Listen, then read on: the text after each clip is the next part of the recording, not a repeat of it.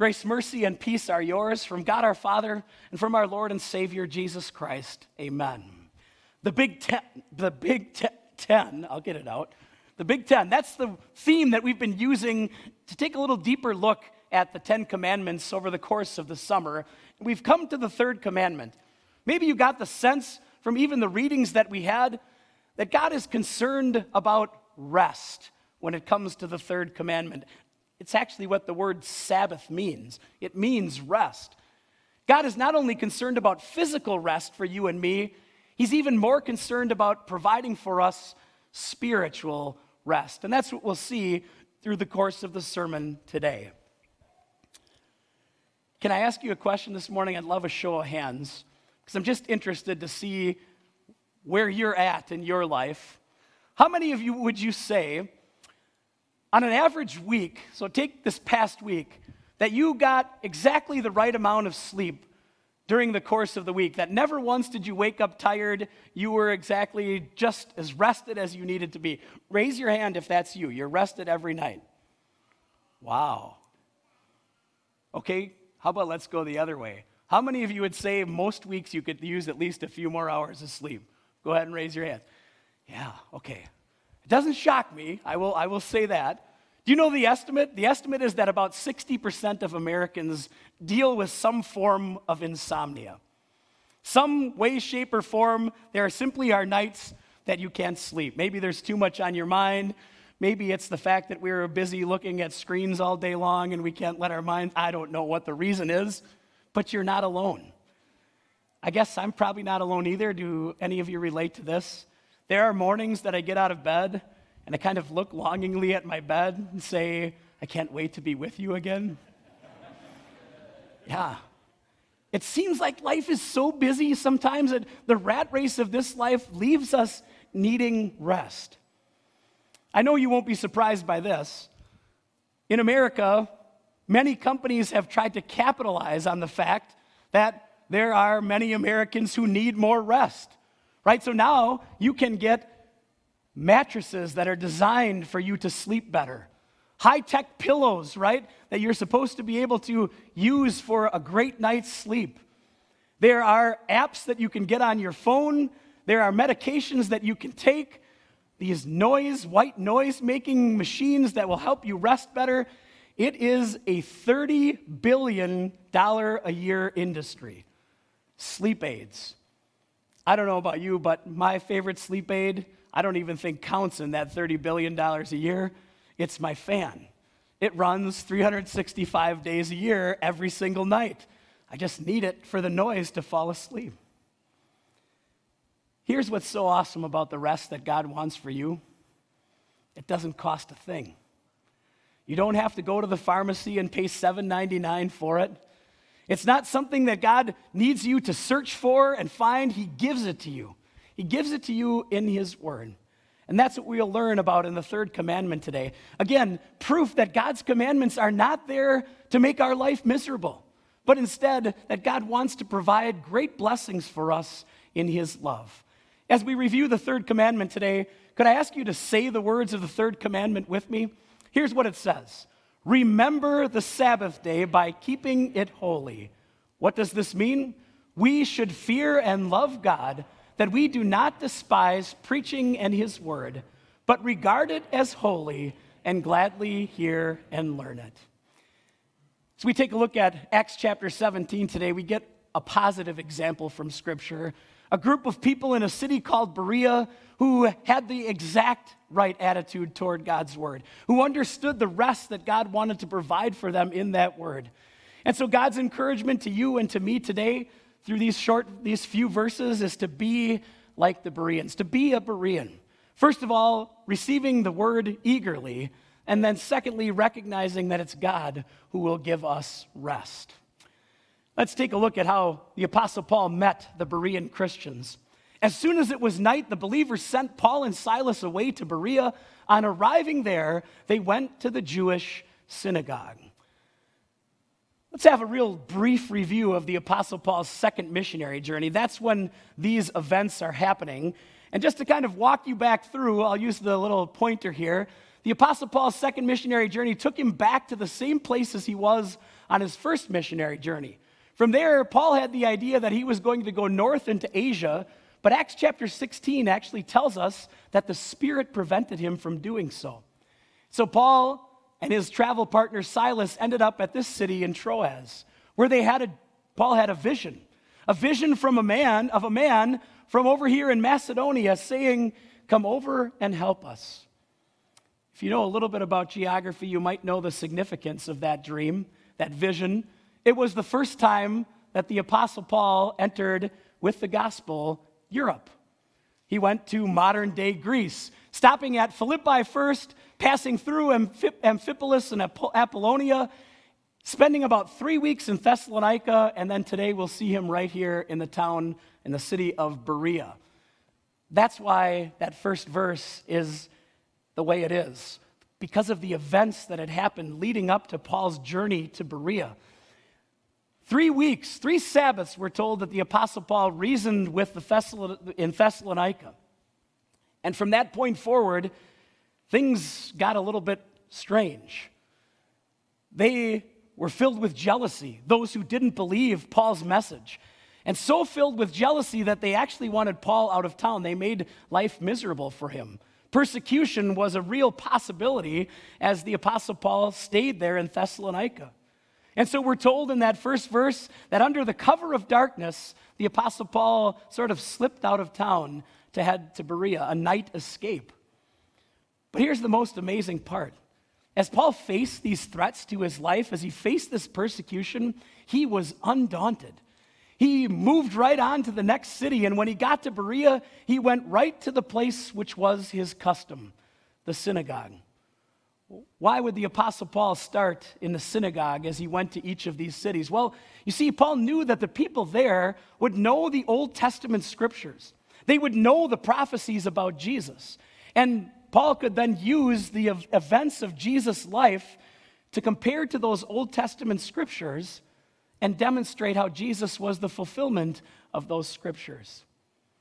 Right away, Luke tells us there was something different, though, about these Bereans than about those in Thessalonica. Take a look at what he says.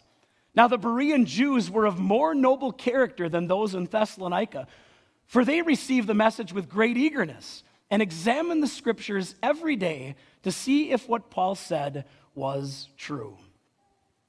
More noble character.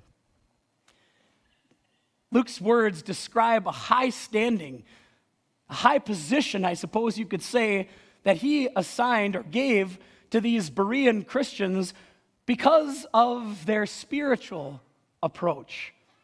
They not only wanted to hear what Paul said, they came with a willingness to hear that word. They wanted to hear the scriptures. They were eager to hear what Paul said. But that eagerness wasn't the only quality that Luke was referring to. Did you hear the other part of it? They examined the scriptures every day, daily, to see if what Paul said was true. They were so excited about the message that Paul was bringing to them, they had to go back to the scriptures to see that message for themselves, to hear it from God's own words, and trust that God was telling them the promises that they needed to hear. What an attitude. What an attitude the Bereans had toward the Word of God, eagerly receiving it, daily examining it. And as we think about the third commandment today and we think about these verses from Acts chapter 17, maybe it's a good time for us to just sort of reflect on our own attitude, to check our attitude when it comes to God's Word. I don't want to speak for everyone sitting in here today, but I'm going to guess that the majority of you can relate to the idea of this sort of statement. I suppose I should really go to church today, right? And there's nothing wrong with that sentiment, but maybe it places the idea of what happens at worship in the wrong place. That somehow I'm coming to worship for the benefit of others, for the benefit of maybe God. I'm showing God that I'm doing everything the way that I should. Maybe church sometimes becomes an obligation. Maybe worship, searching the scriptures, becomes something that we feel like we have to do because we forget, like the Bereans did, the blessings that God has in store for us in his word. That's the first truth I'd like you to take with you today, that the third commandment teaches us this, that we strive to avoid a passive attitude toward hearing God's word. This isn't about something that we simply have to do, but God wants us to remember the blessings that he pours into our lives through the hearing of his word. I think we do have it backwards sometimes, don't we? Don't we have that idea sometimes that as long as I show up at church most Sundays, or as long as I'm reading a devotion or maybe thumbing through my Bible a few times a week, then I'm on the right track, right? We kind of have this idea that we're doing these things for God. That somehow God is taking notice. Here I am, God. See, I'm doing all the right things. But didn't Jesus teach us in the parable that he told? Our purpose in coming to worship, our purpose in reading God's word is not something that we do for God, but it's God doing for us. It's God bringing to us the blessings that he wants us to have. That's what's at the heart of the third commandment. God doesn't want you to feel guilty and come to church, read your Bible out of guilt. He wants you to do it because he has huge blessings in store for you. In that word of God is contained massive and amazing promises. Promises that every single sin of yours is forgiven because Jesus took them to the cross. Promises that our God stands with us every single day. He never leaves us or forsakes us. Promises that even in the troubles of life, God will see us through and use all things for our good. What God wants you to see in his word, what he wants you to see in his third commandment is his love for you. All the way back when God began the world at creation, he knew how important rest was going to be. And so even though God didn't need to, he's God, he's all powerful, when he was finished creating in 6 days, what did he do? He rested. He rested on the seventh day. And he rested on the seventh day to give you and me a pattern of how he wanted things to go. You see, God knows exactly how important it is, not just for us to have physical rest. And if what you said at the start of the service is any indication, we could use a little bit more of that too. But even more, God wants us to find spiritual rest. He wants us to find rest for our souls. Yes, the Sabbath day was all about that, resting from labor, but it was also a chance for people to be reminded that they had the ultimate rest in their Savior. That's the second truth I want you to take today, that we eagerly hear God's word because it puts life in perspective. Think about that for a minute. If we're constantly needing rest, if we're running the rat race of this life so much that we can't even sleep at night, how important is it for us to remember that the spiritual rest that we have through our Savior is so much greater than even physical rest? That you have peace with God, that I have peace with God because Jesus promises our sins are forgiven. And that peace with God provides the spiritual rest that we need as we think about a life that will be perfect in heaven.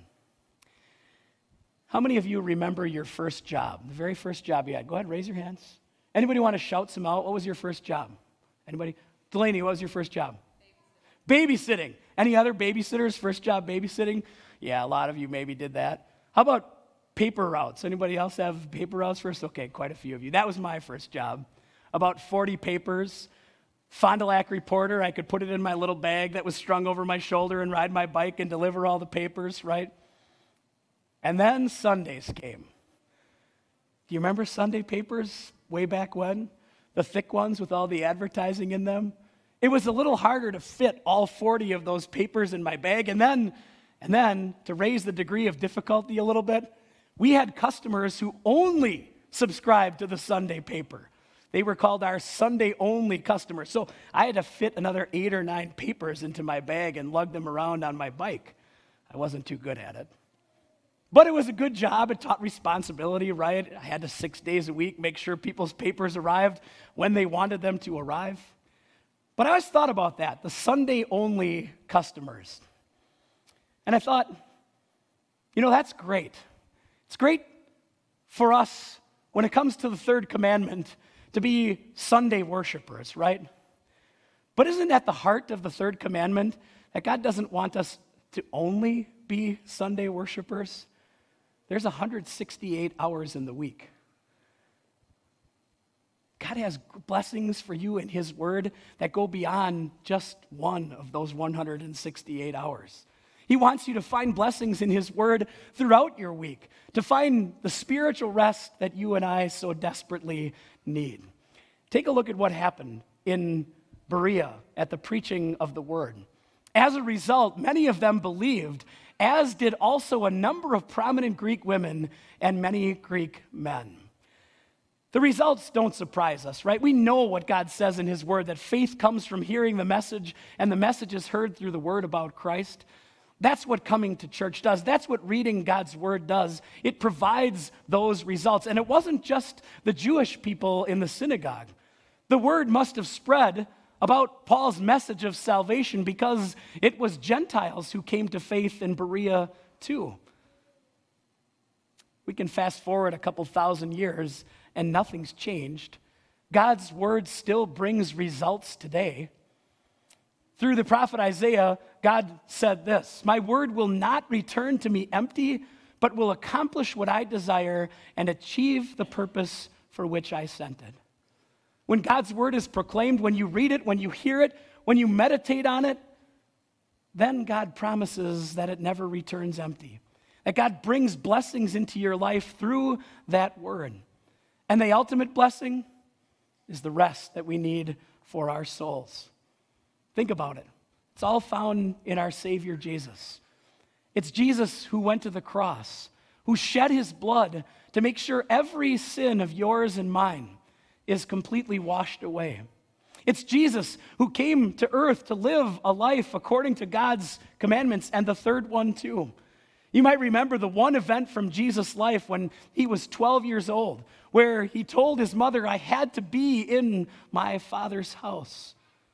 That's part of Jesus' fulfillment of the third commandment for you and me. Jesus provides full forgiveness to all of us. Sins completely washed away, and His resurrection from the dead guarantees it, that your place of eternal rest is secure forever in heaven. No surprise then that Jesus could give us this invitation: "Come to me, all you who are weary and burdened, and I will give you rest. Take my yoke upon you and learn from me, for I am gentle and humble in heart, and you will find rest for your souls."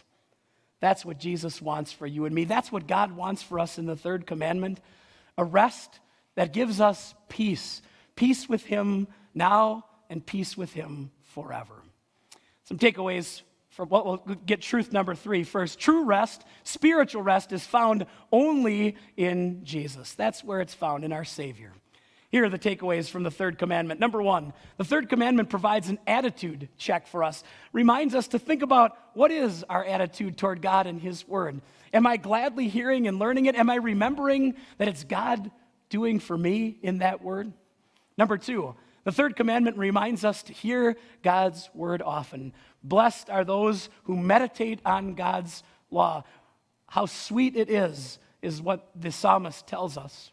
Number 3, Jesus obeyed the third commandment and provides rest for our souls. It's Jesus' obedience, it's Jesus' death on the cross that reminds us that we have exactly what God wants to provide: the peace with God that provides spiritual rest. That's a picture from a few years ago that somebody took in India. And apparently, years ago, there were lots of merchants who walked from town to town in India, and they would drag their wares, what they were selling, along with them. And so along different routes, they would have these benches. They called them resting stones. The story goes like this. There was a missionary who once saw a young boy sitting on one of those resting stones and simply said to him, "Do you want to find out about real rest?" The boy was interested. So the missionary took the young lad to the school, the missionary school, and there he learned all about Jesus and his promises. One day he came up to the missionary and said, I learned this verse today. The Lord is my rock and my salvation. I don't ever have to be tired again. That's better, he said, than any resting stone. And of course, he was right, wasn't he? It's the rest that we find in Jesus that overcomes all of the other things that we face in this world. And there might be sleepless nights ahead for you and me in this life. We might need to use some of those sleep aids. My fan is going to keep running. But the true rest, the real rest that God wants you and I to have, it's yours. And it's a free gift from our Heavenly Father. A gift that says to you, it's all taken care of. Your sins are paid for. Find that in God's Word. Go back to that Word often, daily, like the Bereans, to find your rest in Jesus. And Jesus will give you rest forever in his arms in heaven. Amen. The peace of God, which passes all understanding, will guard and keep your hearts and minds in Christ Jesus. Amen.